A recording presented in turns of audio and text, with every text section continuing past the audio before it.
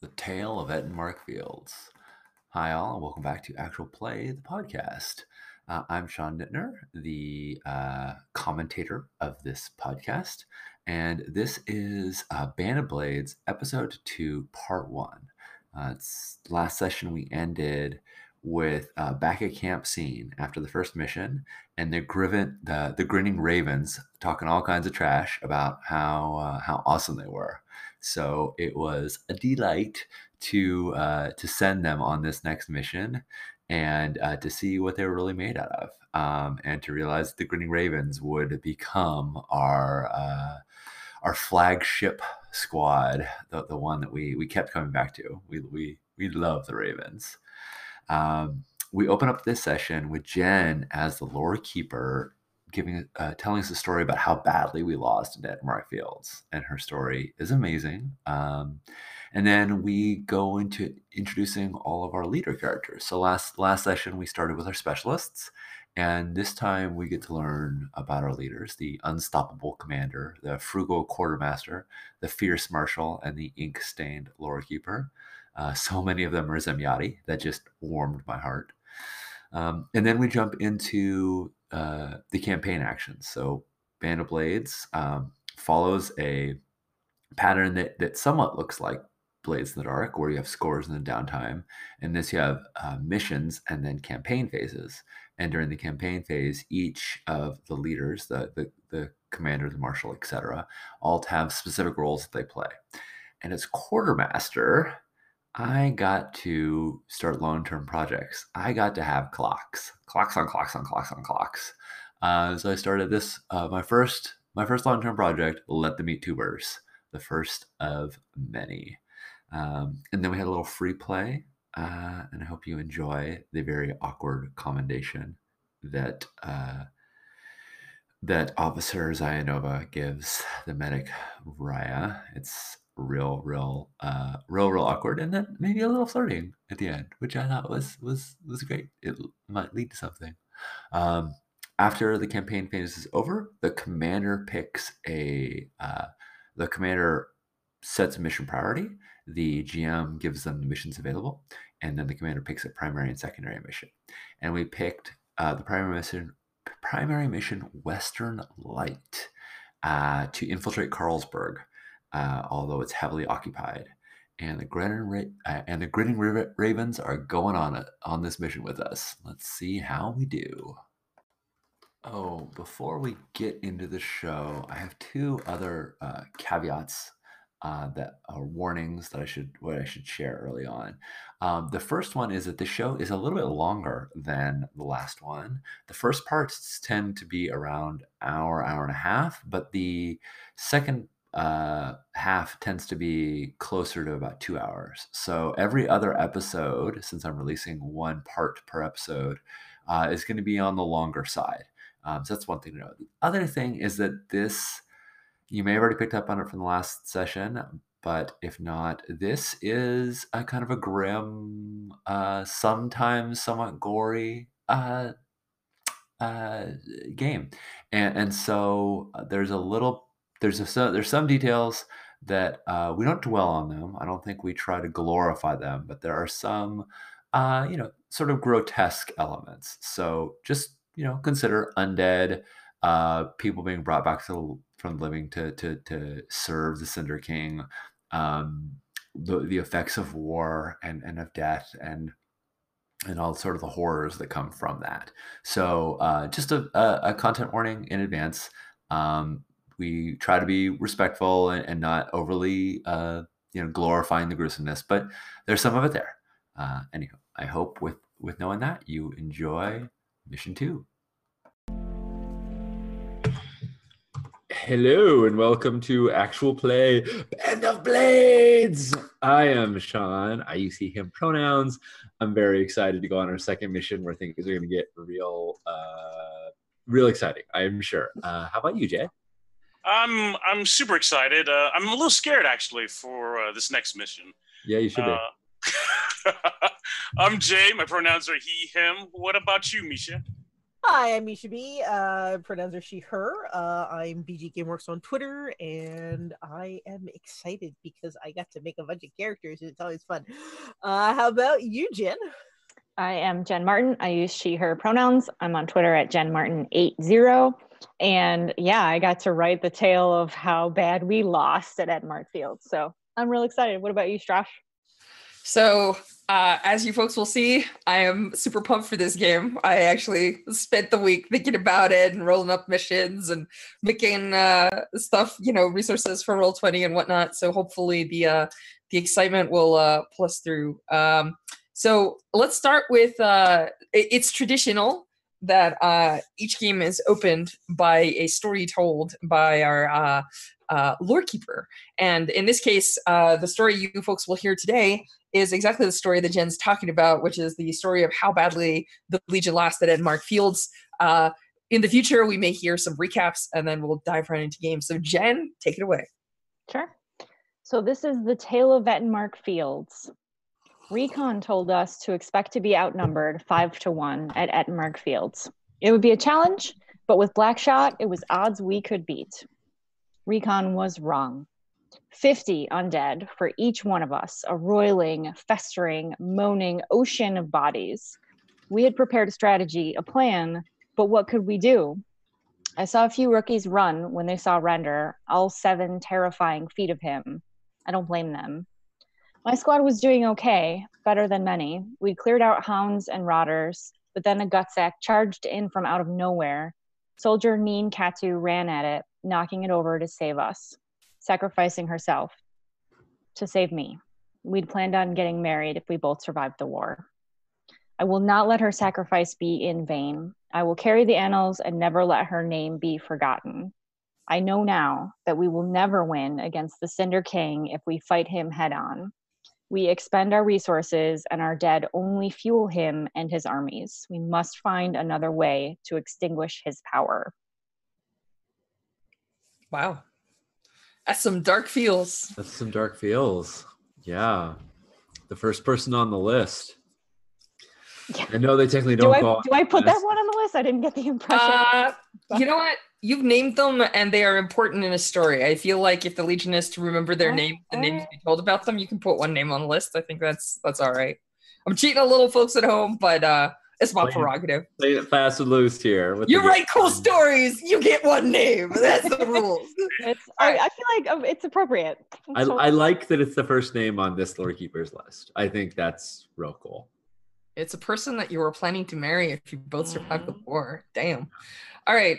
Let's have a chat here. So, folks who are viewing with us, folks at home, the last game ended with us doing a very quick back at camp scene. And so traditionally what that means is that is a launch into the campaign phase. And in order to do the campaign phase, everybody picks a role. So I'm just going to give a hot minute to everybody to introduce their role, and then we'll roll right through the campaign phase and just sort of like run through it. And we'll do a little bit of free play before we end up jumping into the next set of missions. So let's take it away. We of course start with the Legion commander. So Jay, do you wanna tell us a little bit about him real quick? Oh, commander, my commander, sir. I thought the commander. So she very narrowly escaped last mission, right? Yep. I think. Do I announce what the mission is? This mission? Or? No. Just go ahead and tell us a little bit. Like, what is her heritage? Some of her traits. A word or two about her appearance, if you like. And then we'll just run through the list. Gotcha. I don't know if we decided what her heritage was. I know she wasn't Barton because I was. I think I'm pulling up my email. I don't think I decided what it was. Yeah, but you get to pick now. Well, if you want to pick now, you can go ahead and pick now, and we can ask some of the others, and then do the commander last but not least, if that's okay. Let's go with Zemyati. Oh, all right. We got lots of Zemyati. all the Zemyati are in charge. So Yep. Wow. Well, and I picked that looking at what we had, and I'm like, well, there's a lot of Zemyati there. That might mean something. So there is, I think. Interesting. Yeah. I think currently she's probably haggard looking because she narrowly escaped. fell out of a tower. So I think she's kind of battered, a lot of bruised. I think she's kind of haggard. She might be coming to grips with, is this still her job, right? Is this still the thing she wants to do? So she's got that faraway stare happening. But everyone's looking to her to pull everyone together. To lead us, to tell us where to go. Yeah. Right. So the Western Front is not a friendly place to hang out. Right. So she can't falter. She can't stumble or hesitate right now. Everyone's depending on her. Awesome. Cool. Sean, do you want to tell us about the quartermaster? Yeah, sure. The quartermaster. I'm going to switch over with magic, with OBS magic. Our quartermaster is also a Zemyati. He is. Let me pull up the version that I can actually view. Whoa, look at all that art. I know, right? Art. That's from Jen. That was Jen's Pinterest board I pulled that off of. Yeah, nice. He is. His reputation is of being frugal. And that is because he is very resourceful. We'll see in our very first campaign phase how resourceful our quartermaster is, and he's also kind of distant and haughty. He keeps himself at a bit of distance. He has to be able to tell people like, "Nope, sorry, you're not getting that aid you need," and he kind of does it by being a little distant, a little haughty, kind of laughs at things that maybe he shouldn't. And yeah, his look, as you could tell, his look is stylish. He has some nice things appointed to him, some dyes that he used to color his hair. But he's been around. He's served for a long time in Legion. He is grizzled as well. He's got lots of war wounds. And he has one non-Legion personnel, whose name is Viscount Alban the Mask, a mercy who never removes his mask. Whoa! Or many Aurites wear masks. That's a normal thing. They've actually very commonly do. They have very fanciful masks. As a matter of fact, mask makers are very highly prized in their society, and they often wear Venetian style masks instead of hats in their culture. So, but this Aurite never removes his mask. So that is our quartermaster and his personnel. All right, Misha, you want to tell us about the marshal? Sure. The marshal is Marquesa Caterina Spagnola. Ooh, an all right. She's an all right.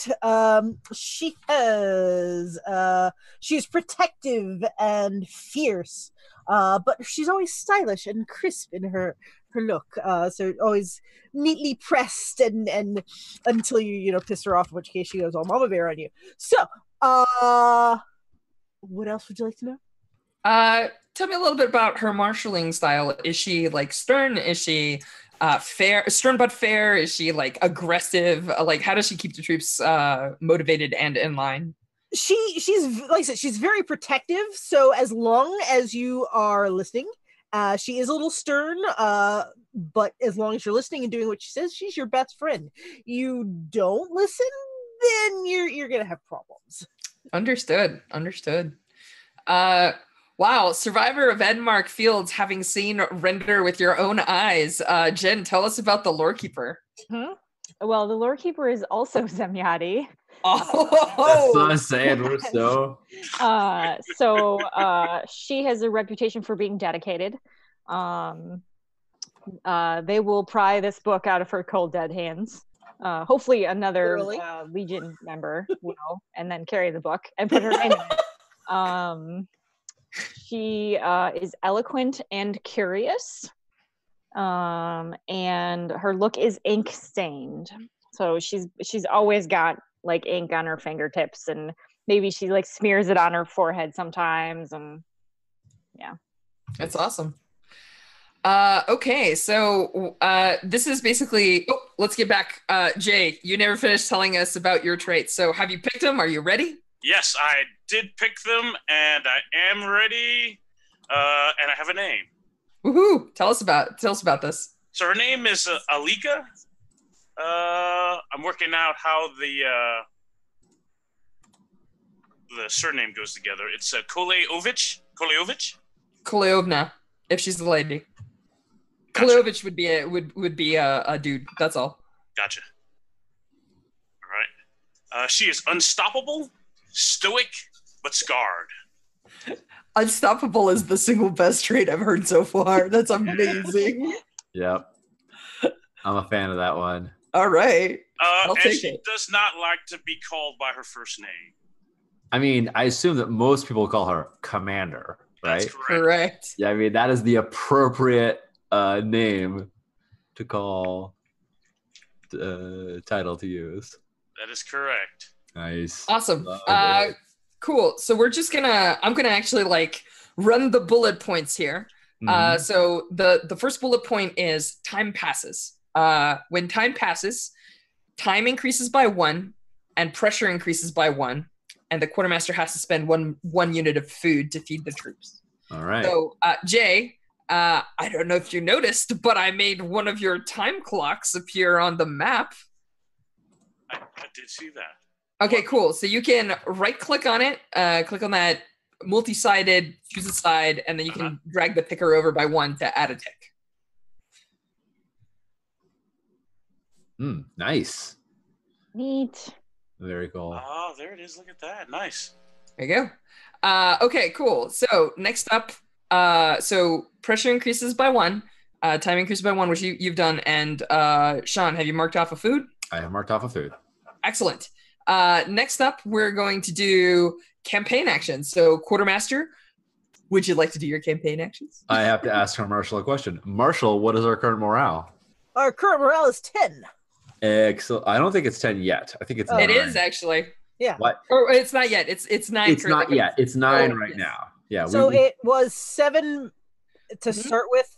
So And you gained 2 because the first mission boosted a lot of morale because you folks rescued the commander instead of. right, and we are at 9. Starting at 9. Awesome. Well, the first thing I declare is a little bit of liberty. Let's celebrate all of our successes in rescuing the commander, both Zora's offensive and all of the people that were with her, as well as our daring specialists who went into the belly of the beast to rescue the commander. Everybody, please clear 3 stress. So everyone who, if they want to remove 3 stress off their character, and our morale is going to go up 2, but it caps at 10. So now our morale is 10. Campaign action number 2, since our morale start is high. We had to leave so many of our provisions behind. If we don't start farming now, we'll starve during the winter. Medic Raya Manabar, since you're not going to be stitching any wounds together while your shoulder heals, I need you to research the best way to assemble mobile farms so that we can take them with us. I'm thinking potatoes, beets, carrots, parsnips, what have you. You'll find out what grows best and how we can keep the crops fertilized while on the road. I need you to make me I'm starting a long-term project called Let Them Eat Tubers. I love it. And since you're the only one with research, I'm calling on our medic. I don't think your wound will apply in this case, but Strash, it's your call whether or not that. No, it does not. During downtimes in general, you can compensate for it unless it's something very obvious, like my arm is injured and I need you to use your arm to lift heavy things. Yeah. It's like, So if you can give me a research roll, Okay. Raya, Position. it doesn't. You can say whatever you want. It's a fortune roll. So Oh, it's a fortune roll. yeah. So there's no bad outcomes. The better you roll, the more progress you'll make on this project. And I'm also sending our teams of laborers to help you. So they're going to be doing the physical work, and they're going to add 1 tick themselves. So Okay. And I'm rolling 2 dice for my 2 research, correct? yeah, if you just click on research, it should roll it. Well, I clicked on roll fortune because Okay. No problem. The fortune was not and with I us. rolled terribly. it's That's okay. There's some hiccups. You folks are on the march and life is difficult. Making huge progress is unlikely. So Sean, your laborers will automatically do 1 tick because you have 1 laborers, correct? Yep. And in addition to that, Raya actually provides another tick. So go ahead and adjust the clock to 2. There we go. Let Them Eat Tubers is up to 2 out of 4. Once this is complete, we'll have seasonal fruit at the end of every season, i.e. when the time clock fills, we will get a cartload of food Neat. made from these things. So those are my quartermaster actions. I do have 1 free play scene I want to do with my character, but I'll do that after when the time comes for that. I think Usually at this point is where we would advance, right? And we know that after the first mission, you must advance. So Jay will roll our advancement here. Do you want to do your free play before or after we advance? We're probably making camp at.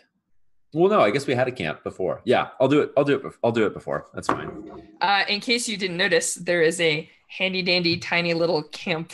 Yeah. Camp thing there. Actually, oh, is that an icon? Are you going to move that around? Yeah, yeah. Oh, and by am I going to move it around? What you actually mean is Jay going to move it around because I am not the commander. Yeah, right. Okay, I love this. This is gorgeous. Production value. Sorry. Yeah. All right. So, Officer Zayanova. Sorry, Jen. I'm picking on you. All That's kinds. Officer Zayanova finds Mariah, and she looks and says, "How's your arm holding up?" It's swollen and it's pretty sore, but you know, I'm still in one piece. That's very glad for that. It was very valorous. It was very valorous of you to go and save the commander. Had she died, it would have been of great misfortune, but the mission would have still succeeded. But you saving her was very brave. Thank you. And it's real obvious that she's very uncomfortable with this. Mm-hmm. I want to read a person, but that's not the right game. Oh, you actually, if you really want to, you can go ahead. During downtime, we don't make action rolls unless there is a serious risk. But the way that you study a person is you can roll some research unless you're trying to talk them out of it. Then maybe sway or consort might work. Whatever you think is appropriate, it's your action. But you can totally read a person in this game. I would love to read this person. Sure. Go ahead, give a roll. And it doesn't matter, like you can do it as a fortune roll or you can do it as a skill roll. You can just set the position and controlled or something. It's fine. Ooh, a 4. So she gets some information, Sean. Yeah, standard information. What's your question, Jen? What are you not saying, right? Like you know, you've clearly sort of invented this reason to talk to me, and you're clearly not saying something. Yeah. What is that thing? What I'm not saying is that I feel super guilty that I order the command to abandon you. Oh. But I was like everyone else, book the hell out of here. Yeah. Because and I think I'm getting there, but you might sense that that's going to happen and decide to cut it off or not. Like I am. I think I'm like you. I kind of cut you off, and I'm like, you know, it's okay. Like, you know, we all did what we had to do, and we accomplished the mission. So there's nothing that you need to feel bad about. Well, just the same. And Strash, I'm going to vent a little bit of Zemyati lore right now. Okay. The Zemyati massage and do physical therapy through a system of binding and compression. And they use like mesh to wrap their bodies up really, really tight so their muscles can relax and then they can kind of work on them.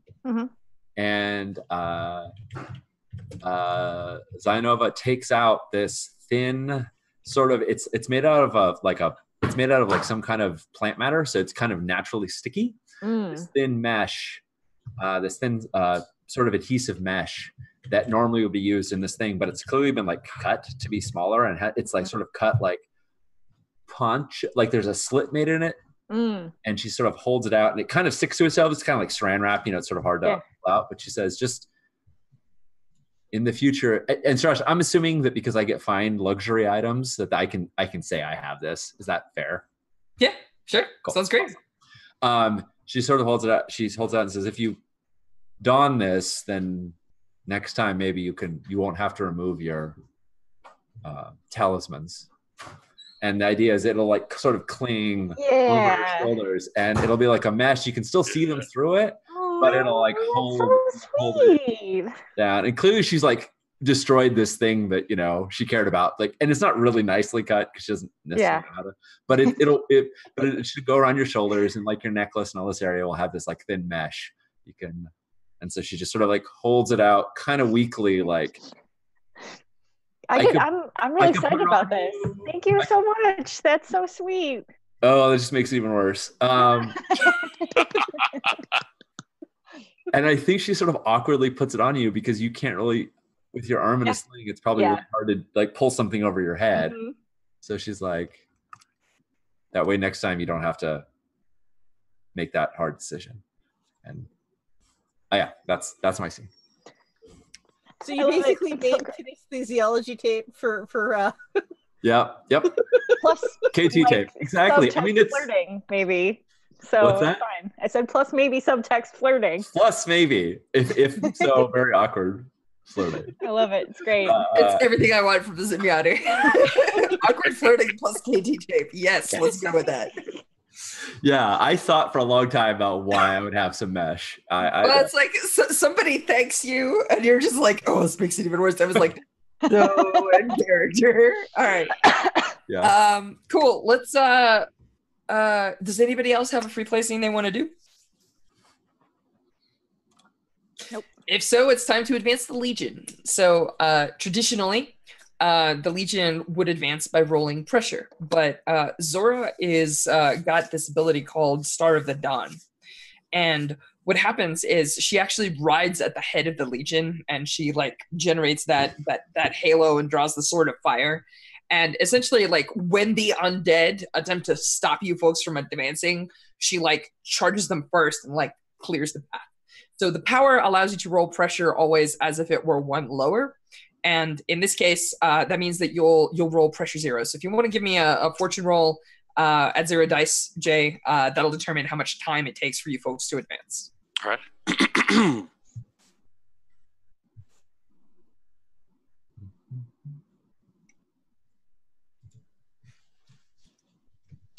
Is that on the commander sheet?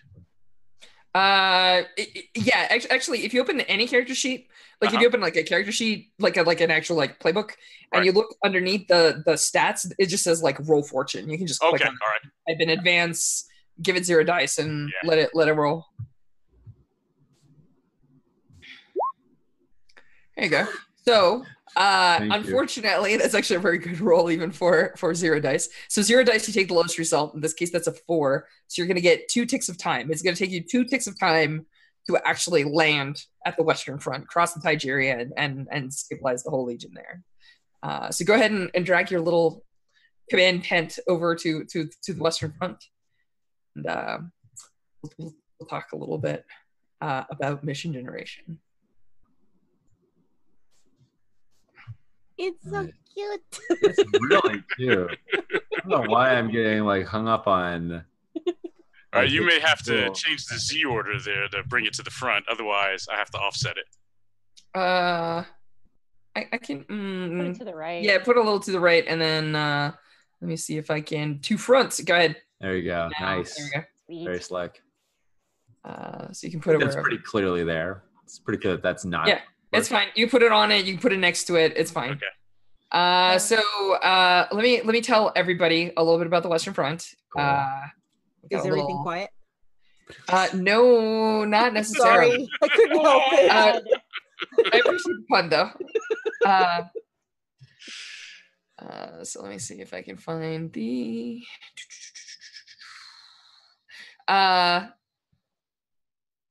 Yes, 3 years ago, a big Aldemani battle against the Cinder King's troops happened here.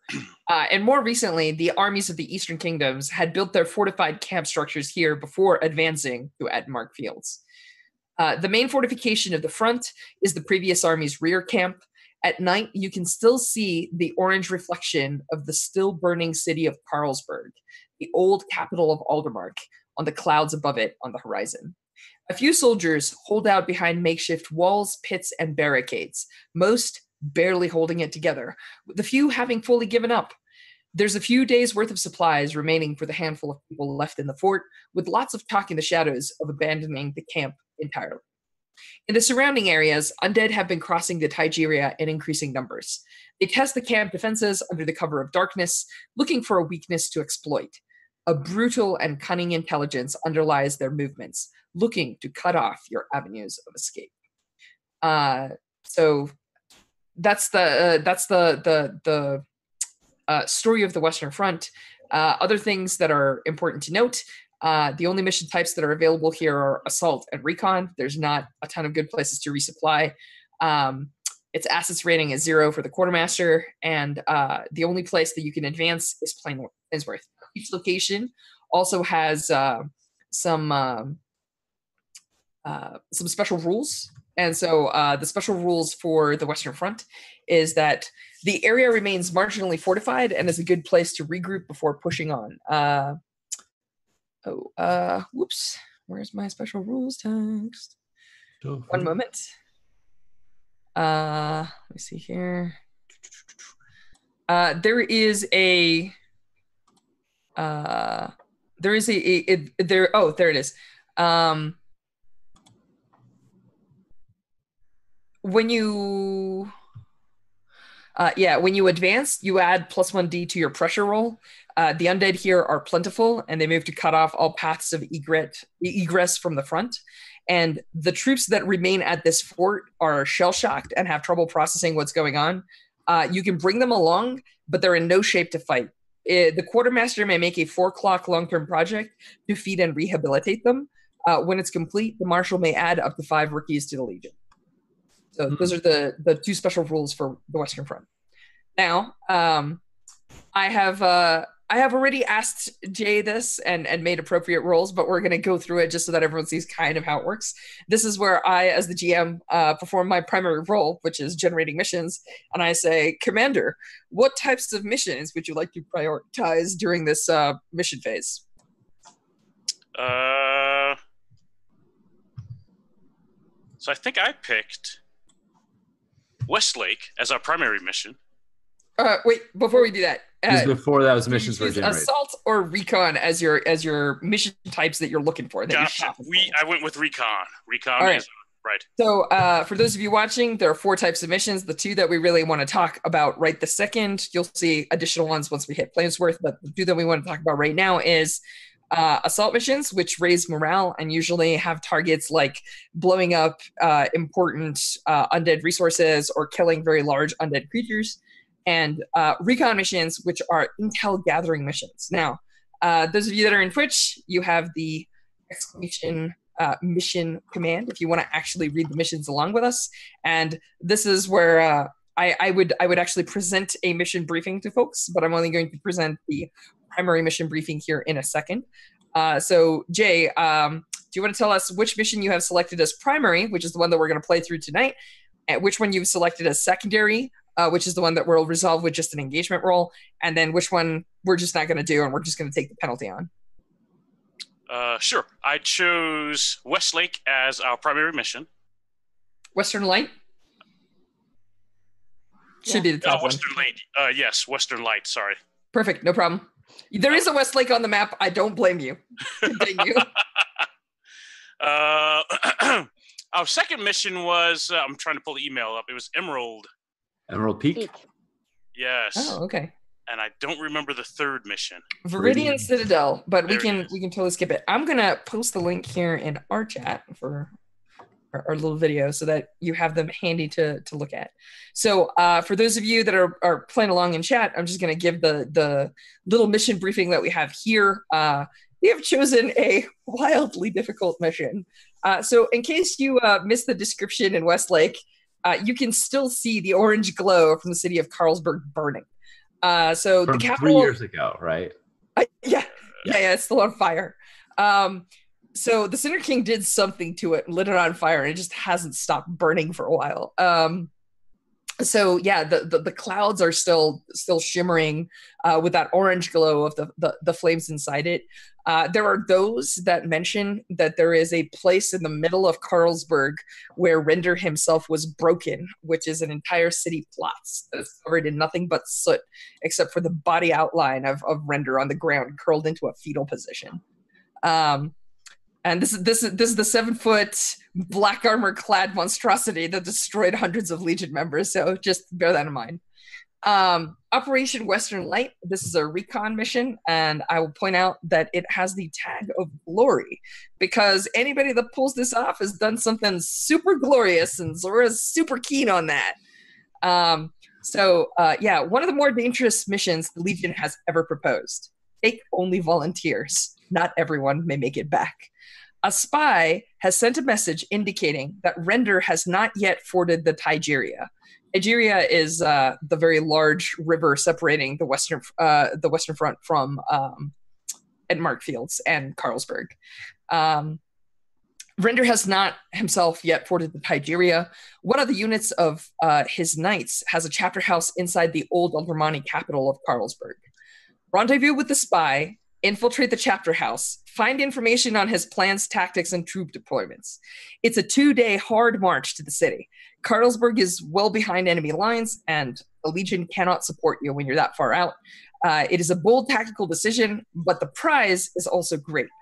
Be advised that our spy notes that these knights may still be living. So you may not just be facing undead here. So mission rewards, intel directly from the Black Oak leadership is invaluable, and it's worth 3 intel. And this is a mission of opportunity, so there's no penalty to skipping it. But of course, everybody chose to go on the super hard mission. So this is the point of the game where we ask Misha, who is being sent on this mission? And would you be so kind as to assemble and make the engagement roll? Sure. So we are sending the Grinning Ravens on this mission because, burps. And I will always choose ravens whenever I have to. I even chose a raven-themed glass for tonight's. Just so that everyone remembers, this was the crew that talked real big. And Jay's character pointed out big trash talking. And Jay's character pointed out that they will volunteer for the next mission no matter what it is. Well, so continue. Here they are. Just saying, this might have a potentially have been them, selling wolf tickets that now they're having to cash. So our crew of Grinning Ravens, we have Crimson Rising Tide, Grey Wafting Smoke, Chevalier Ignacio Montoya, Marchioness Flavia Tarada, and Iranova Boryevnovna. Boryevnovna. That's actually pretty good. So those are our Grinning Ravens. Gave you a little Grinning Ravens squad icon there. Nice. Good on. Ooh, spiffy. Spiffy. Extremely stiff. Can't see it. Oh, is it on the wrong layer? No, it's there. It's my screen is a little bitty. Oh, it's okay. So yes, they are going to go. All right, so I have one more shenanigan to do here. So I'm gonna grab a couple things real quick and do that. What? Wow. It's troop movements for the bad guys. Oh. So what you're looking at is red indicates Render's troops. Render himself is located in the city of Carlsberg. That's where the majority of his troops are still stationed. For those of you, the Lore Keeper told this story, so I will just remind everyone one detail. Render's line troop is people that they have large metal plates bolted into them. They're undead, but they're actually pretty armored. Consequently, they don't move too fast. They're not the fastest of the undead. They're durable. They're extremely fearsome, but they're not super quick. The green arrow indicates Blighter's movement. So the other two missions, Viridian Citadel and Emerald Peak, both actually reference Blighter. Blighter somehow managed to ford the Tigeria in the north.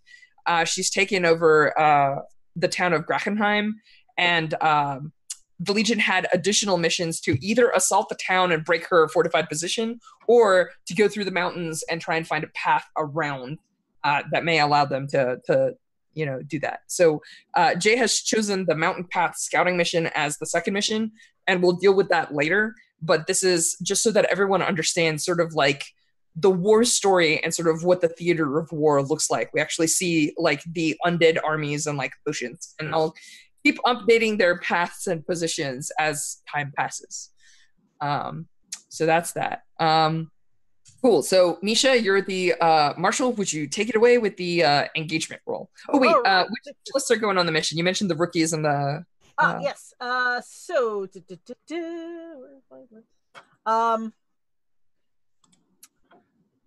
Of our specialists, our medic, I think, needs a little more time to recover. Yes. If she goes on the secondary mission, then there could be downside, but it's safer to send her on the secondary mission. All right. So then Matali, our Cynic, our Barton Heavy, Cobalt Raging Blaze, our Panyar Scout, Sergeant Zayanova, our Zimyati Officer, and Contessa Victoria Azura. You can only send 2 specialists unless and a medic or a medic. So it's 2 specialists in a squad or a standard mission deployed. The medic is optional because they have an ability called Attaché that allows them to glom onto any mission, essentially. Gotcha. Then I will choose for the recon mission our Scout, who's Cobalt Raging Blaze, and the sniper you just made is the sniper. Yeah, is the other I would choose. Okay, so the scout and the sniper and the ravens are going on the mission. Is that what I caught? Yes. And was that a yes or a no on the medic? Just real quick. No on the medic. We'll send the medic on the secondary. Sounds good. I just realized a complication. We may need to send the scout.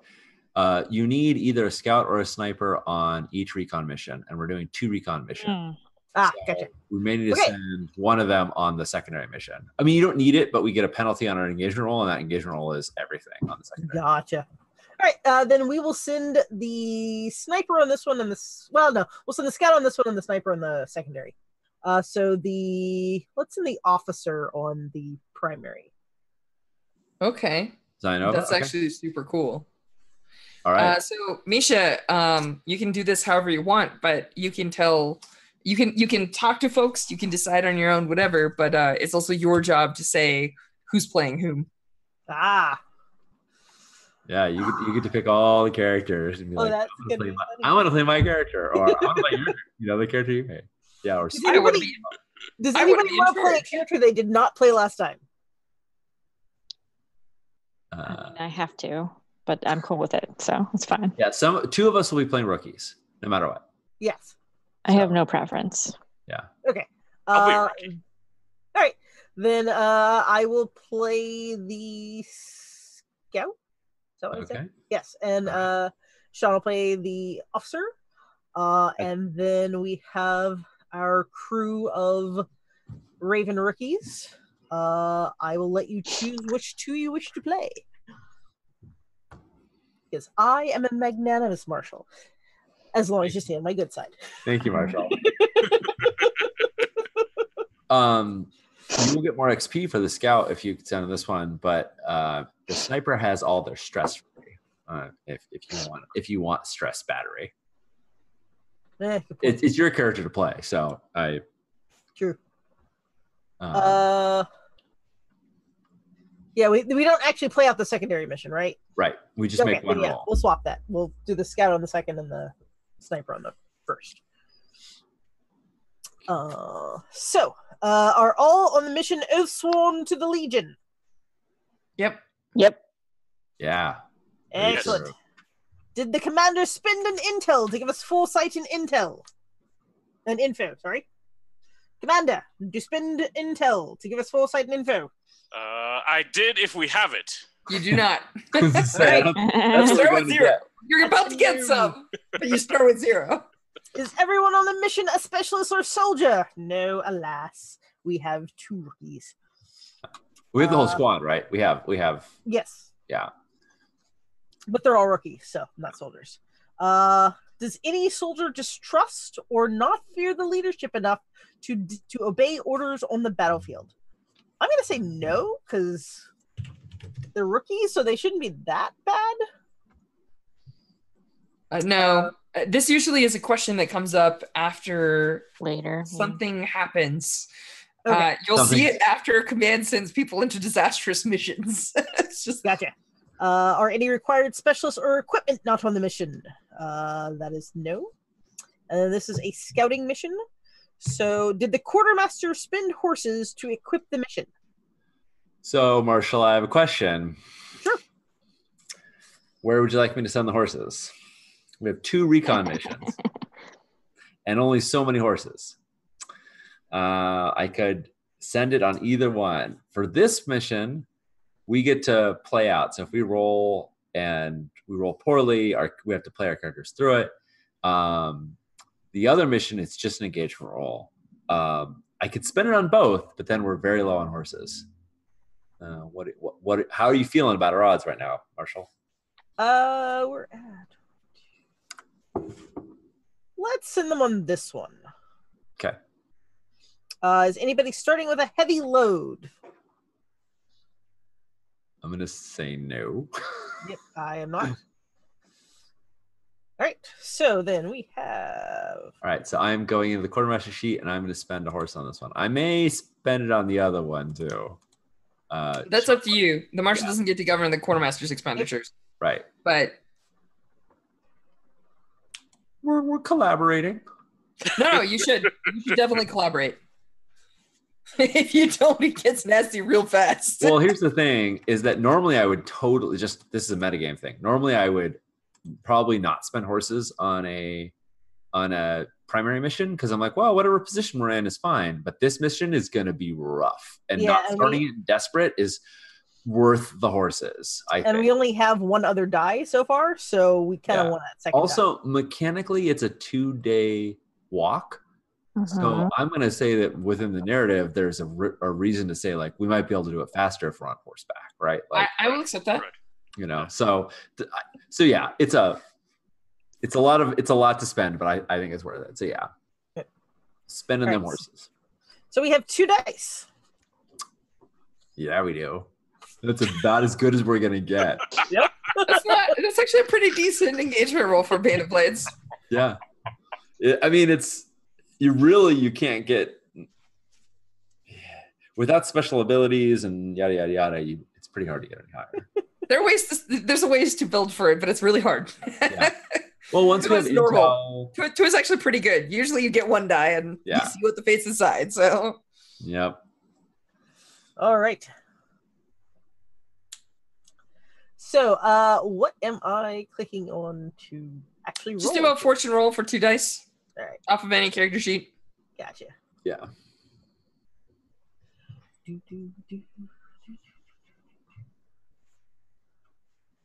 For notes, is that 2? Not 32. That would be a lot more.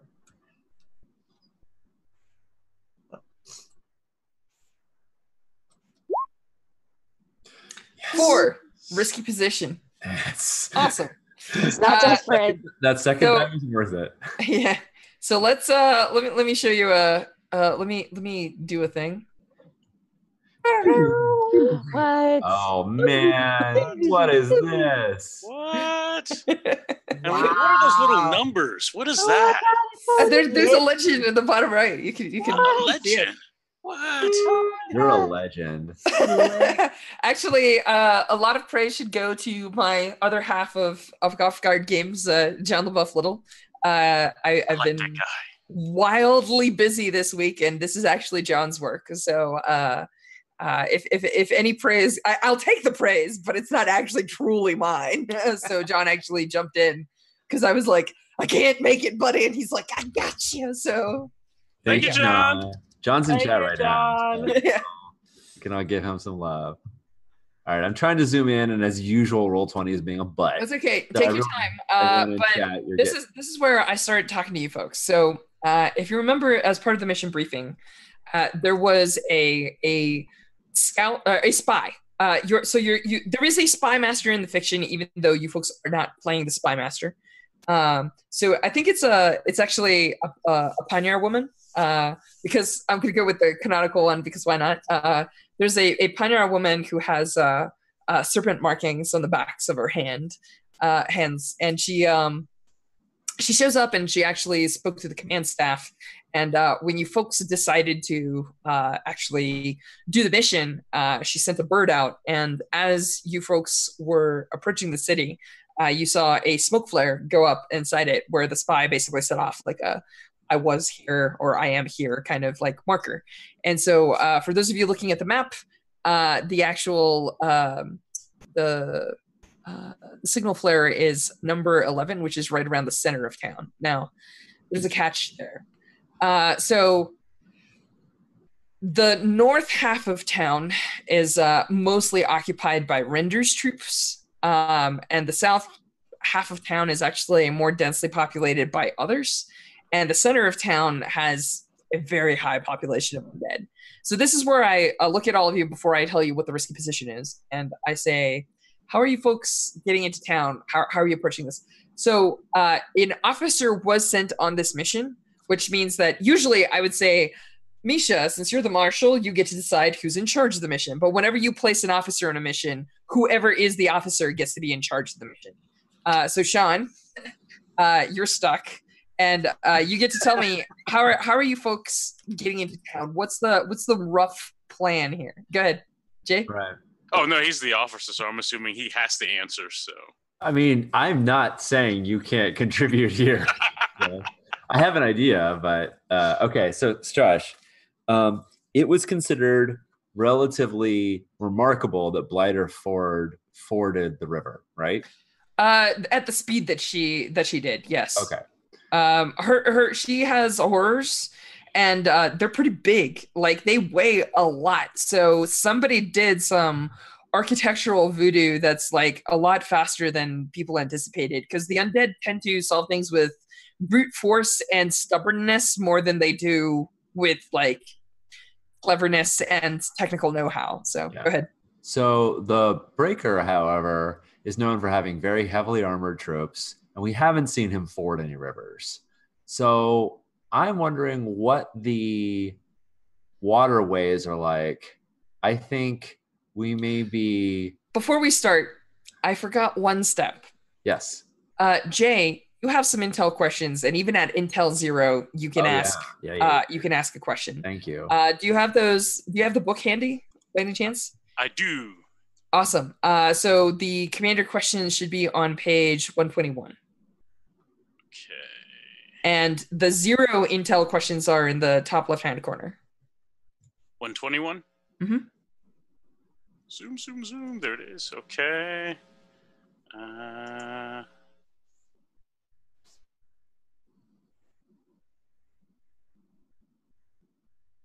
Okay, there it is.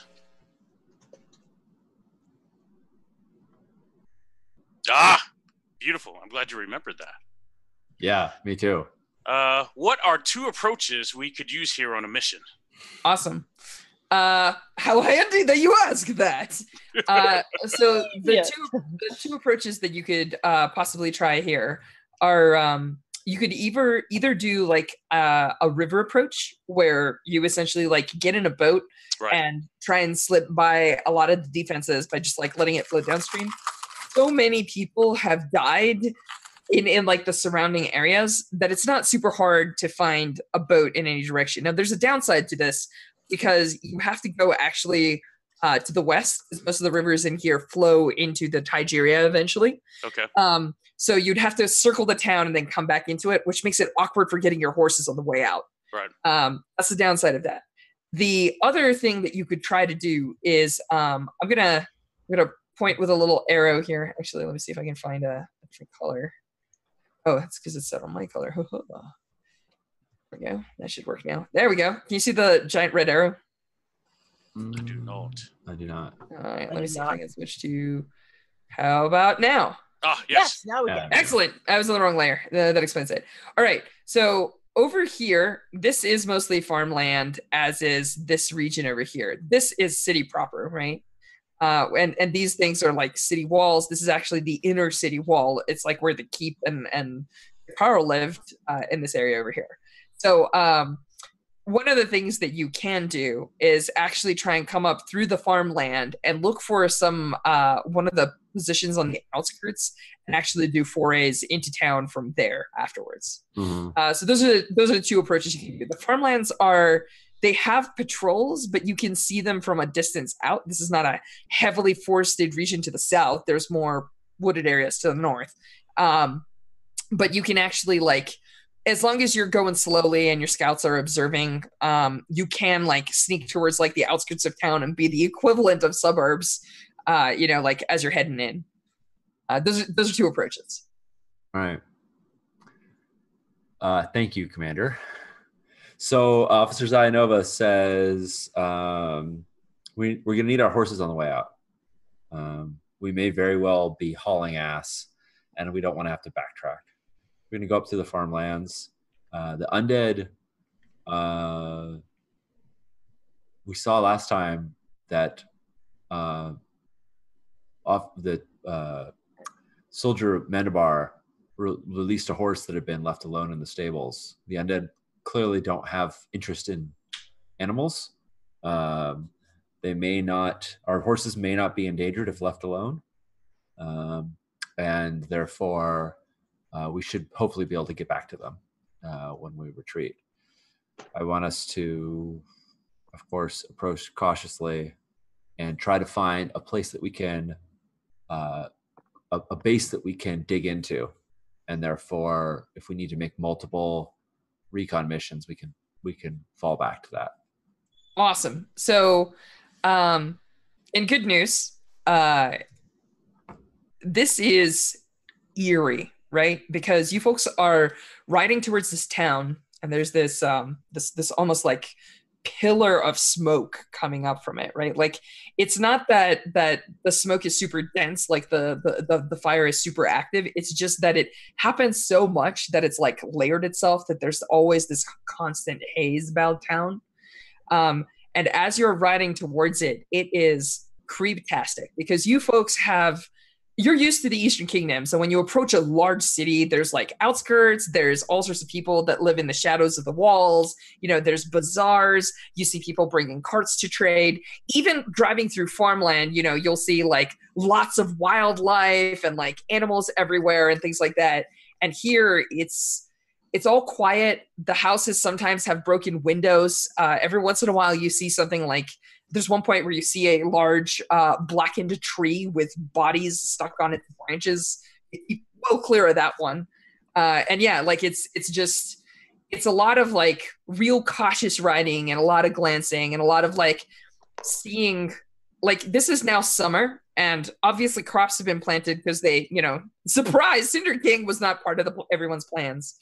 Every once in a while you see like that hip waist wheat with undead like looking around it, or like you'll see some like crouched on scarecrows observing, the countryside. You largely avoid them, and you sort of approach the city.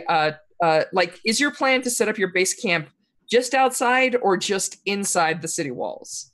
Just outside. I want to be in the farmlands where we can leave the horses, and presumably they'll look to undead. Hopefully there'll be a notice. To the living, they'll look like horses hanging around and in the wood, in the farmland rather than in the city. All right, cool. So I'm just gonna point 5 probably. Yeah, it's somewhere in this region that you folks find. I'm gonna say that it's a former inn that's in still relatively decent shape. Like, it doesn't look like it itself has burned significantly at all. And the reason that you select it is you can there's a place to stable your horses nearby. Like, there's like a stables in the back that is somewhat hidden out of view, so like your horses aren't just like obviously in front in the street. Nice. And also the bottom floor can be cut off for the most part. Like, you can barricade like the staircase so that you don't get like surprise and dead in the morning. In any case, this is where we push forward, and I tell you, what is your plan for actually like getting past the city wall and heading towards where the signal flare is? What is our plan for getting past the signal wall? City Wall, yeah. City Wall. I mean, I think we have to see what their like guard level is looking like. I assume that it's not very high because it's not like anyone's ever come in here. But nevertheless, we're gonna try and monitor their whatever guards they take, and then find a hole in that and poke through. In terms of how we're actually going to get there, none of us are on heavy load, so I'm expecting that we're keeping real low and then belly crawling our way in to the actual city itself, staying underneath, out of sight, like in the brush. So the city wall proper is as you approach it, you see like the gates, and the gates are shattered apart. It looks like some incredible force hit them and like melted them forward, right? And you remember stories that 3 years ago, the Cinder King himself knocked on the doors of Carlsberg. You thought that it was a metaphor, but you're not really sure anymore because it looks like the metal's still glowing, and that's not normal. So yeah, go ahead. So I noticed the waterways, they kind of run right by where the signal flare is. Yeah, they do. Right. I don't know how well developed the city is. Maybe we could take advantage of the waterways. Maybe there's some tunnels or probably pipe drains, that kind of stuff. Right. Yeah. That we could, from the waterway into and bypass. I am all a fan of the, like, we belly crawl up to stay real low into the bush. Then we get to the waterway, we get into the water, and find the like water level that's just above, that's low. That we can march through. Yeah, I'm all for it. Cool. Is that the plan? Yeah. Awesome. When are you doing this? What time of day? Do we know when the undead are most active? Undead are active 24/7, but as far as you know, they don't have inhuman eyesight unless they're a specific kind of undead. Like they don't have like special senses. So like when you see like a shambler, like if you see a burned, which is one of Breaker's normal troops, which basically look like people that have wild hair and like their bodies look like they've been blackened. So like when you see them, they shamble about, but like they have eyes and they have ears, right? So like for the most part, it looks like they're looking. Like if you're right behind them, they don't just like magically know you're there. So going in at night will make it more difficult for you to spot them, but also more difficult for them to spot you. If you go in during the day, you'll have an easier time spotting them, but they will be able to see you at normal human distances. So like down the road and stuff. Right. What I will tell you is that they outnumber you by a ridiculous margin. Like there's thousands in here. Yes. So while we may not see any individual one of them, we're going to see the masses of them better than they're going to see the few of us. So we're going to go in. I think we're going to go in right like at dusk when the setting sun and the I know what we're going to do. Which way is west? Nice. All right. I don't know which way you pointed. Show me. Oh, it's left. It's the north should be straightforward. It's like up, right? Okay. Standard map formatting. All right. So we're gonna bank. We're gonna actually go up and sort of bank left. We're gonna bank west, and then we're gonna enter from the west side of 5. Okay, so you're planning on going this route. Yes. Yeah, we're gonna go into dusk when the sun is behind us. So anybody looking at us is gonna be looking into the sun. All right, cool. So yeah, you folks actually have a little bit of a hike to prep, and then you're gonna probably drop this direction and go that way. Exactly. All right, cool. So this is the scenario. You folks, you drop into the river. You're staying to the banks. I have to tell you that it's a little bit like the Seine in France, which is to say that the river is actually in a channel, and there's like cobbles alongside the sides. Mm-hmm. There's oftentimes like little staircases that go down to like where the normal river level is. You can see markings on the walls, like sometimes the river rises. But like in general, like the river's a little inset, right? Like it's not obvious. It's not like ground level for everybody. So yeah, you folks drop down, and you're like walking along like the very edge. The river is somewhat deep. It's not like, hundreds of feet or some nonsense, but it's really not like shallow. It's pretty deep. So like you can walk along the walkways and you can like sort of like pull yourself along the sides, but it's not real steady more than a foot or two past the bank. So you're doing this, and you're actually getting pretty far along, which is you're right around here, roughly where the bridge is and everything, and then you actually see a unit of troops on the bridge above you, right? And they haven't noticed you. Are you folks familiar with what a Heartless is?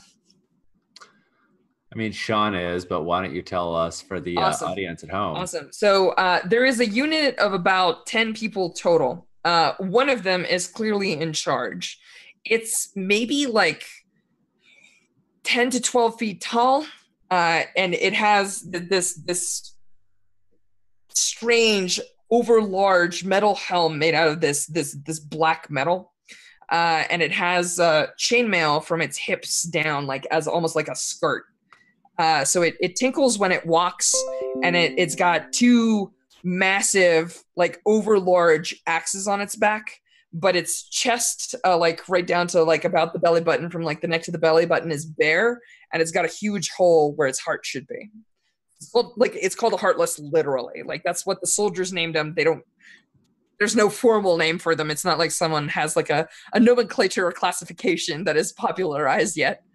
But it's walking on the bridge with about half a dozen of those metal-plated render troops. And on its hips, it has a belt.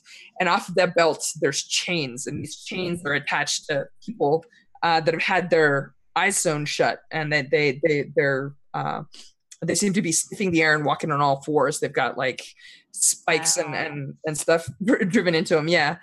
So they haven't noticed you. You folks are like below the bridge, like at the water level. And like, as you're advancing, like they're above you. So like, this is a very dangerous place to make a hell of a lot of noise, because like there's this whole unit ready to pounce. And for the most part, it seems to be fine until you realize that your path forward is covered in bodies. Like someone has created an artificial dam in the river. And my question to you is, how do you want to get past it? Because like that's kind of where the route leads. So this is your risky position, just in case it was unclear from the engagement roll. I have a clarifying question. You say that the waterway is filled with bodies. Yeah. Is the water still enough that there's not caught that? Like, what's the effect? Is the water trying to flow and therefore the bodies and goes over them for a bit, but there's enough that you can actually see them like kind of rippling inside / above the waves a little bit. Right. So, like as the water hits it, it goes over, and you're guessing that they're not like a perfect dam, so like it might slip through in the middle regions as well, but it's not moving real fast. It's kind of super sluggish here. Yeah, right. So it's not a super tight fit. That is what you're saying. There's Correct. Some wiggle room in there. The water is still flowing. It's just having to make its way through cracks. Yep. Awesome. Cracks are people. Yeah, those cracks are spaces made of people. Yes. Yeah. What's the plan? I think first I throw up. Then No, don't breathe. The hounds notice us on our breath, so we should all hold our breath. Yeah, we should hold our breath. Which we probably want to do for the smell anyway. And okay, so here's the thing of water or anything flowing is that when it goes through narrow spaces, it has to go faster. That's when you're spraying a hose and you pinch it sprays fluid dynamics, right? So what that means is that the small spots where the water is slipping through the bodies is actually where the water is going the fastest as it's squeezing through, and the top is just sort of trickling. So that's where we're going to go. We're going to go underneath, and we're going to just try and push our way through. We're going to hold our breath, and we're going to hope that this dam is not too deep, that it's just a pile of them and not like going on and on and on and on and on. Because if it was going on and on and on and on, I think the water would just stop. Like it wouldn't have been able to make it through. We would see it building up. Eventually, enough bodies would just stop it. So the advantages of going underwater are the hounds can't smell us breathe. We don't make a lot of noise. We're not visible. That's about it. Everything else is bad. All the rest of these things are terrible. Out of curiosity, does there happen to be a bell tower nearby? Let's make a fortune roll. There are a fair number of churches in Carlsberg. The Aldemani are known for their somewhat, serious adherence to religion. So I'll give it 2 dice. Let me take a quick look.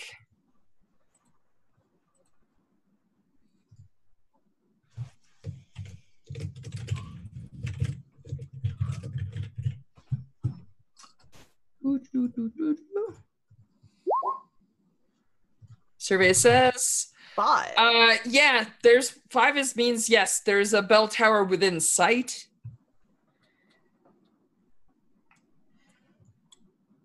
Sir, we could distract them a bit and maybe throw them off our scent. I could totally hit that bell from here.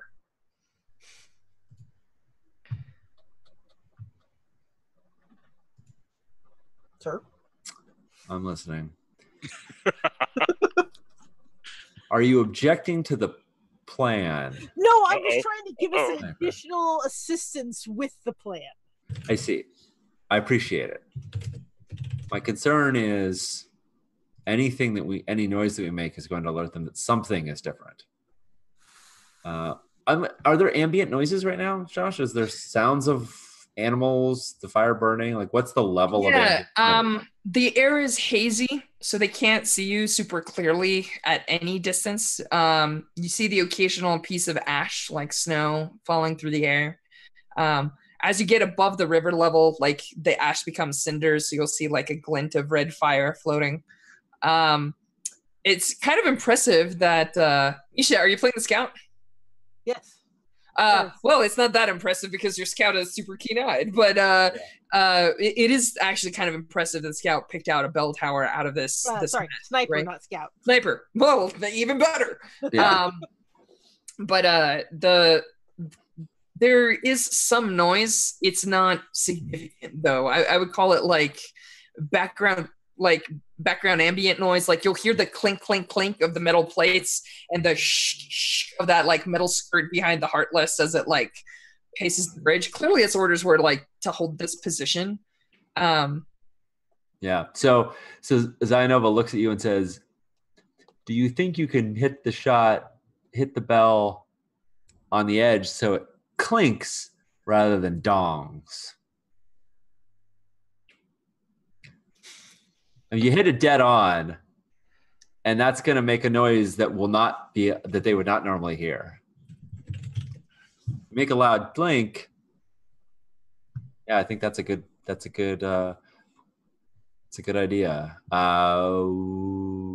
You are playing Storia Azzurro. Azzurro, yeah. Odds are good.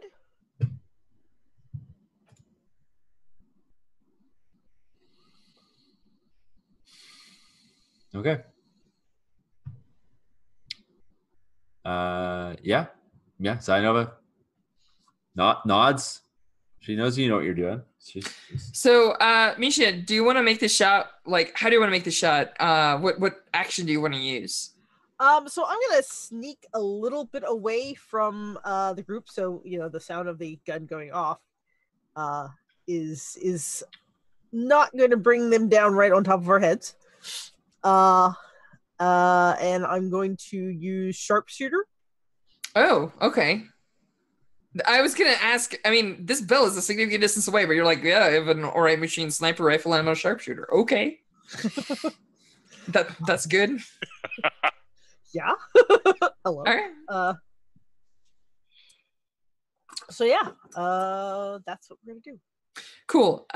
So I think what I'm gonna say is you're gonna fire this and give me a roll. This roll isn't gonna be whether you hit or not because you're a sharpshooter. You hit the bell. Right. This is a roll to see how well you actually split them, right? Okay. Because there is a chance that the undead are just like, cool, the bell rang. Let's go where that shot came from, So like you might just get the unit on you, or they might split in half and like some of them may go after Bell or all of them may go after Bell. I don't know. So why don't you give me a roll? It's gonna be risky. And let's see what kind of outcome this ends up being.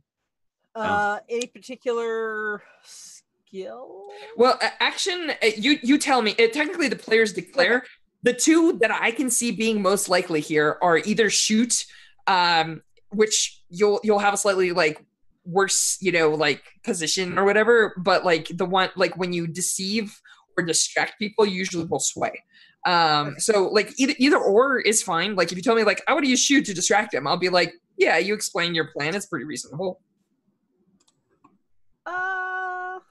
You're probably better at shoot. I know you start with 2 shoot. Yeah, I also have. Yeah, sure, we'll go shoot. Go for it. You want to push yourself because I believe the ability that you picked is a push ability, right?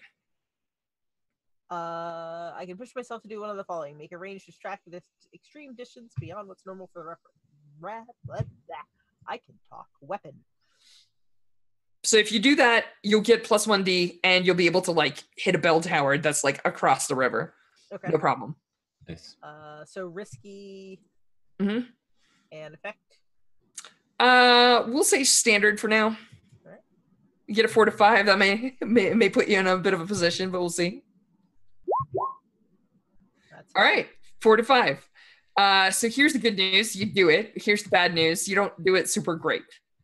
So I think what I'm gonna say is, you managed to distract the unit, but the Heartless that's on the bridge, like the moment the shot rings out, right? Like there's that ding, and you actually see some of its troops like be like and start turning. But its head like immediately swings like through the mist and everything, like right where the shot came from. To get like reach down and like let loose like those chains that are on its hips, and the hounds like dash forward. So we're gonna deal with you here in a second. We're gonna switch to the rest of the group. That unit above just like takes off. Some of them are going left, some of them are going right. Where they're not going is right on top of you. What do you folks want to do? We're taking our sniper's lead, and we're going forward. I mean, we're not gonna waste this. I think that the plan changes though. If they bolt, then we're just gonna, hoof it over those bodies, right? We're gonna stay in the water, but we don't need to do this intricate, like, real slow dig through body if they've all bailed. I think we're just gonna swim up to them and then climb over them rather. It sounds like a maneuver.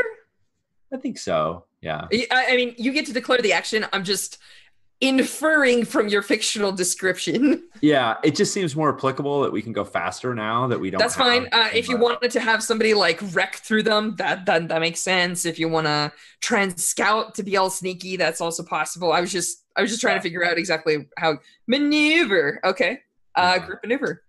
So I believe. So the rules are, if the officer is having a group action with the rookies, then either of the rookies may champion for the squad, and so instead of picking up stress for everybody, you only pick up stress for the squad once.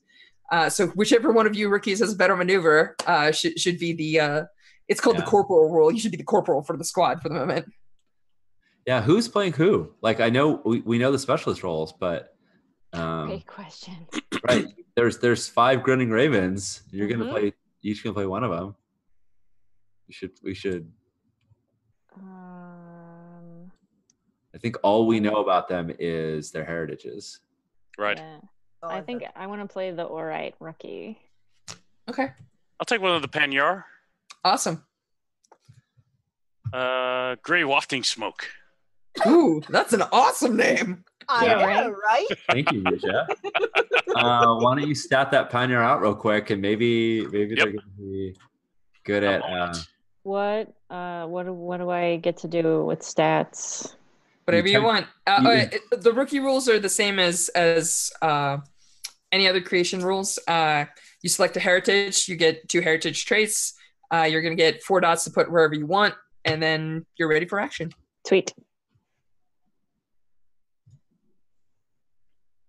Rookies all start with maneuver, so feeling good. Well, they start with 1 dot of maneuver.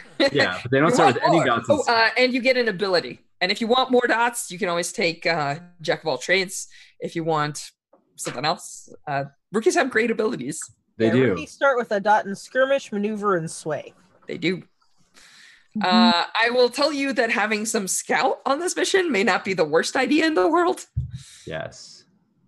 Probably not. All right. I'm going through and just changing them all to be because by default they have nothing in their playbook. So, someone already did it.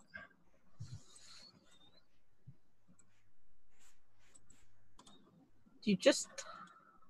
Now my thing looks all weird. And If you close it and reopen it, it should just work. Okay. And you say they start with one maneuver? You don't have to do that part. It'll rookie as soon as you type in rookie, it puts in one skirmish, one maneuver, one sway. Gotcha. That and then you get to add 4 more. Right. Hey, look at that. And we get one ability, special ability. Yep. The only one you can't take right away is not a rookie anymore because you are a rookie. I know. So looking in the book, I'm going to go with the criminal template for this rookie. You know, Okay, that sounds good. Using templates from the book is highly recommended. Yeah. It is a quick and efficient way to make a character. Yes, it is. Awesome. So what are you taking dots in? He'll have 2 in scout, 1 more in sway, making his sway 2. Okay, cool. 1 in shoot, and then he has hard knocks. All right. What's hard knocks do? Mark 2 Extra XP XP if you take harm. Take level 2 harm. Okay. There we go. And you gave him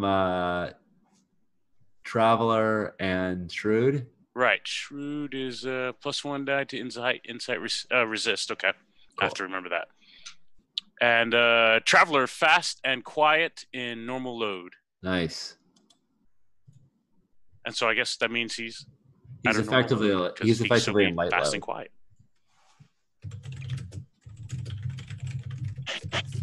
All right.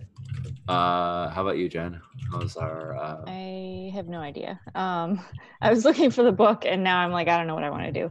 I'm distracted. I'm just gonna put dots in because that makes sense to me. I'm gonna do a scout. I'm gonna do a wreck. I am gonna do tinker, and I'm gonna do another scout because that seems helpful. Okay. And then for ability, I'm totally taking ready for anything. Nice. Yeah. Okay. I think that's all I have to do for this character, right? Yep. Yeah. All right. Well, I was banking on. I'm gonna revise a little. I'm gonna retcon myself a tiny bit. I was banking on rookies that were more hustlers and less sneakers. So sorry. No, that's fine. It's all good. We're gonna stick with this. So instead of hustling over, we're gonna be very carefully picking our way through, watching the squads, and as soon as they move, then we're gonna be signaling to each other and move over, a couple at a time. And we were gonna scout instead because we got a bunch of good scouts. I think both actions still make sense. All right. You're leading the group action, Sean? I am. All right. Everyone throw some scout dice. Got so many characters.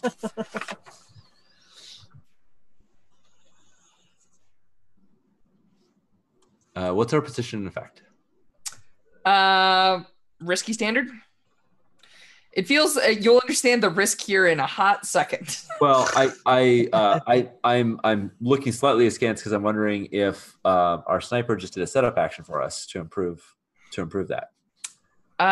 The risk is not coming from the people on the bridge. Okay.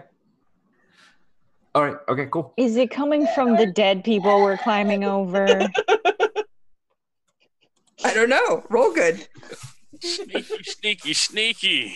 I will neither confirm nor deny that fact. All right. Here we go. I got a 6. Nice. So there. Good job. I'm just rolling, Jen, right? saving the day with the sneaky rookie. I did not get a 6. You did not. I'm stressing myself out climbing over these bodies. Well, you're about to be super stressed. We'll see how the rookies save you. And the position was risky, right? Yeah. Yeah, the best way to handle lighter obstacles. Roll real good. Exactly. Just okay. Awesome. So Jay doesn't provide stress. You stress yourself out. But let me tell you why you're stressed out. And then Jay and Jen will tell us how they saved the day. Yes. So Sean, are you first up that wall of bodies? Yeah, I lead from the front, right? Awesome. Yeah, So- what you do until one of the hands inside the wall grabs your leg. And then you see several of the bodies being like heading right for you, right? Like standard zombie movie stuff. And the water is lapping on your legs. You're trying not to scream. There's bodies reaching for you half asleep. Like, are you delicious? I've got my shield on my back and I'm trying to like get it off so I can like use the shield. But it's like tied on and I'm like, and I can't quite get to it. And I'm on top of bodies and I'm now afraid that any of them are just going to come alive. And yeah, it is definitely like retching underwater.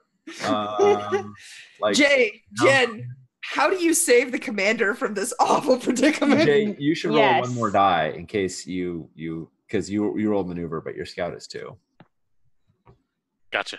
I mean, I was gonna say, like, what I want to do is I want to start like take something heavy and start smacking the limbs of the dead people who are grabbing at the officer. Yeah. Because like, I mean, the dead still have muscles and bones, right? They like do. Did you bring a soldier's kit or a cooking kit or something? Sure. I hadn't picked anything out yet, so you should. It's okay, but yeah. Yes, I would have brought a cooking kit, I think, for sure. Awesome. So you can totally slice through some tendons with like a giant chef's knife that you probably shouldn't use to cook again with, but you know. Nope. Yep. I mean, if we need a fire to clean it, there's plenty of them. Awesome. So yeah, so you know, you're just quietly like a ghost. You're pulling the commander and just cutting arms, like the tendons out of these arms, like at the elbow. Oh, I like that it's like not like a swift. It's not like a quick action either. It's like sawing away. Like I'm sitting there getting pulled under, and you're like, I got you. You know, it's gotta take some time. So Jen, I have to know, how does this remind you of cooking? Oh God. It doesn't remind me of cooking. It reminds me of butchering, which is the thing that my family did, right? Awesome, good to know. I have like cut up cows, and you can totally put that as a note in your character bio. I'm just saying, I just became a vegetarian. A chicken's anatomy not that different from a human's anatomy. Just putting this out. When it comes to muscles and things, yeah. I mean, the joints are roughly the same. Just it'll be fine. Yeah. Awesome. So you folks are gonna get right through. You managed to save your officer from being slowly clutched and held underwater by undead. Yeah. Because they don't have to do anything terrifying. They just got to hold you, and that's the whole plan. Right. It's just to hold on until. But your unit gets past this risky engagement roll. Good job. Nice. Yeah. Zainova looks to Martinez, Flavia. Oh my goodness. I can't. Your whole name isn't in the. Tirana. Flavia Tirana. Tirano. Yeah. Tirana. And she looks as you're like cutting away at this thing, and it's like equal. It's like you can't tell whether she's looking in horror at the zombie holding onto her foot or the deftness by which you saw through its tendons. But both is good. But both is a thing. When she is free and scrambles over, the look changes from horror to incredible thanks. You know, her eyes go everything. Awesome. So Misha, let's zoom in on your character here. And I'm sorry, I have to be a little lean here. No worries. So I think that most, like, you see that Heartless and a couple of the slab covered undead marching at you, but they're not super scary at you, right? They're on the bridge still.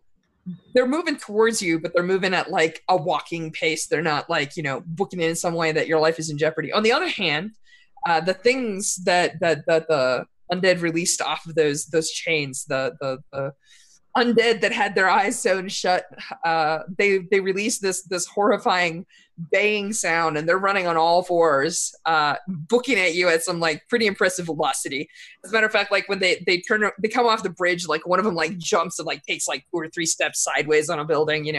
It's one of those classic shots where there's smoke, you see some cinders, and you see these things leaping, and like you see the actual like pieces of smoke like leaving little swirls in their wake. How are you dealing with this coming at you? Are you gonna just like drop weapons and run? Are you gonna try and shoot them? What's the plan here? Well, you don't drop your gun. It's of course not. You're a sniper. Yes, that's like a dead set. No. That's like bad luck. How far away are they? I would say like maybe 50 feet, like 100 feet. Okay. Like it's not, they're not on top of you, but they're closing distance fast. Like Gotcha. It's a question of seconds. It's not a second, but it's like, that we're not talking like minutes of time here. Okay. So then, I probably don't have time to shoot them all, so I'm gonna run and try to scurry up to a higher position from which I can then shoot them. All right, sounds plausible. So is what I'm hearing a maneuver roll? Yeah, probably. Awesome. So you're scanning some buildings. Are you looking for like a building, like to jump up like through a window, or are you looking for like a lamppost? What's the plan here? Something they're less likely to be able to climb. So can you give me a suggestion? Ideally it would be like, hey, there's like 3 hops and I'm on a roof kind of thing, but you gotta like be able to make those 3 hops like properly. If you can make the hops, they can make the hops is the problem. Yeah. Not if I knock the hops over as I'm going. So like a rickety set of barrels that if I, as I'm going, this is gonna screw them up and or knock a ladder over, or there we go. We're looking for a ladder that I'm then gonna knock over so they can't climb up after me. Yeah, you totally see some rainwater barrels that might allow you to get to a roof. That might buy you a couple seconds. They'll probably find an alternate path up, but you can definitely kick the barrel over as you go up. That sound fair? Sure. All right, awesome. So risky standard? Yeah. Might get desperate here in a hot second. Puns intended. Yeah, all right. Do I want to push myself here? I mean, worst case scenario, you're gonna have to make a desperate shoot. That might be where you want to push yourself. Just saying. Yeah. 3. That's a failure. Yep. It's fine. You don't die or anything. I think you jump on a barrel and you like jump up to the roof and you kick the barrel out, and you land, you tuck, you roll, you come up, you're bringing your sniper rifle out, and then you watch the first one of them just like jump all fours, like the fingers like latch into the wall, and it just like leaps off and lands on the roof next to you. Second one is coming up the pad, but you're just like,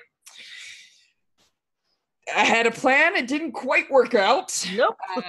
So at this point, you're staring at this thing, and it's like feet away. What do you plan to do? Shoot it in the face. Awesome. So you lever your sniper rifle. You get your sights in. You see this thing jump, and we should take a break. Nice. Clever. Awesome. I'll watch the time. See how this goes. All right, we'll be back in a few. Oh, it was so much fun to play Zyannova again. I really love this officer, sending her into the unending haze, having to ford the river into Carlsberg, and of course go over the dam of bodies. Our cautious advance made more possible by the sniper, but then of course, Contessa Victoria puts herself in danger to let us advance. So we'll see what happens there. We ended that session with her pinned on top of a building, chased down by a bunch of hounds. Yeah, that was, as a player and as a character, I was nervous when she split up. So we'll find out next session how she does. It was great to meet some of the Ravens, Grey Wafting Smoke and Marcianus Flavia Terrana, who in this session we learned was a butcher, and we learned it's just like cows, which is a little scary. So anyway, Flavia and Grey continue to be fantastic characters that just sort of grow with us through the rest of the story. So next session, we'll find out how we actually complete the mission. Stay with us.